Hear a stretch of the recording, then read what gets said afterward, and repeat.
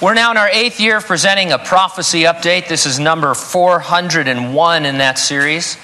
Seems like we talk a lot about Bible prophecy, but that's because a quarter of the Bible is devoted to it. That means 1 in every 4 verses is either a fulfilled prophecy or it's a future prophecy awaiting its fulfillment. 80% of the Bible's prophecies have already come true.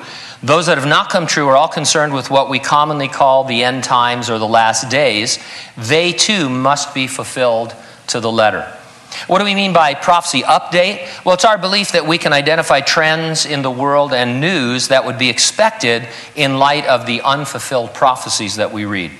We're not saying that the things we report are the fulfillment of prophecy, only that they're what you'd expect to be happening in the light of what we do know. Now, something that is most definitely the fulfillment of many prophecies is the rebirth of the modern state of Israel.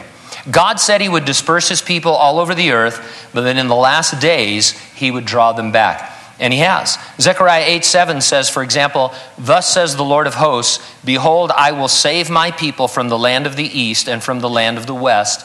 I will bring them back, and they shall dwell in the midst of Jerusalem. They shall be my people. I will be their God in truth and righteousness." The Bible also predicted Israel, and Jerusalem in particular, would be what it calls a cup of trembling, causing other nations of the world a lot of problems. Eventually, all the nations of the world will be against Israel. Now, as you are probably aware, an historic nuclear deal has been struck with Iran. Our Congress must ratify it, but even if they do not, it's likely that it will nevertheless be approved due to the numbers Congress would need to overturn it. Is it a good deal? Well, it depends on who you ask. Let's ask Israeli Prime Minister Benjamin Netanyahu. He says it is a catastrophe. However, our president, Barack Obama, says 99% of the world agrees with it. Sounds like Israel is about the only dissenter. Sounds like she stands alone. Sounds like what the Bible predicted. I think you get an idea of who the deal benefits by reading the news headlines that ran after it was reached. And these are just regular secular news sources, not Christian news or Israeli news. These are just some of the headlines. Deal paves way for Iranian bomb. Iran will continue its nuclear research and development. Poll, majority do not trust Iran to stick to deal. Major concessions allow Iran to keep all nuke sites. Iranians party in streets of Tehran. Iran airs Obama speech after nuclear deal.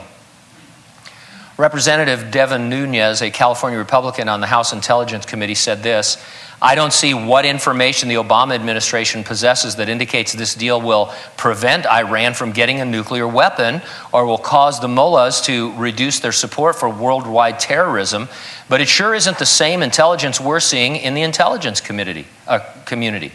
Iran has killed hundreds of U.S. soldiers, tried to conduct a terrorist attack in the United States, and is committed to annihilating Israel. This deal will guarantee Iran the capability to carry out its clear intent." Millions of Iranians followed the talks closely for months with the anticipation that Tuesday's deal would allow the economy, battered by years of sanctions, to stabilize and make their daily lives easier. You know whose life is not getting any easier? Saeed Abedini, the American pastor held captive in Iran since 2012. There are some other American prisoners too.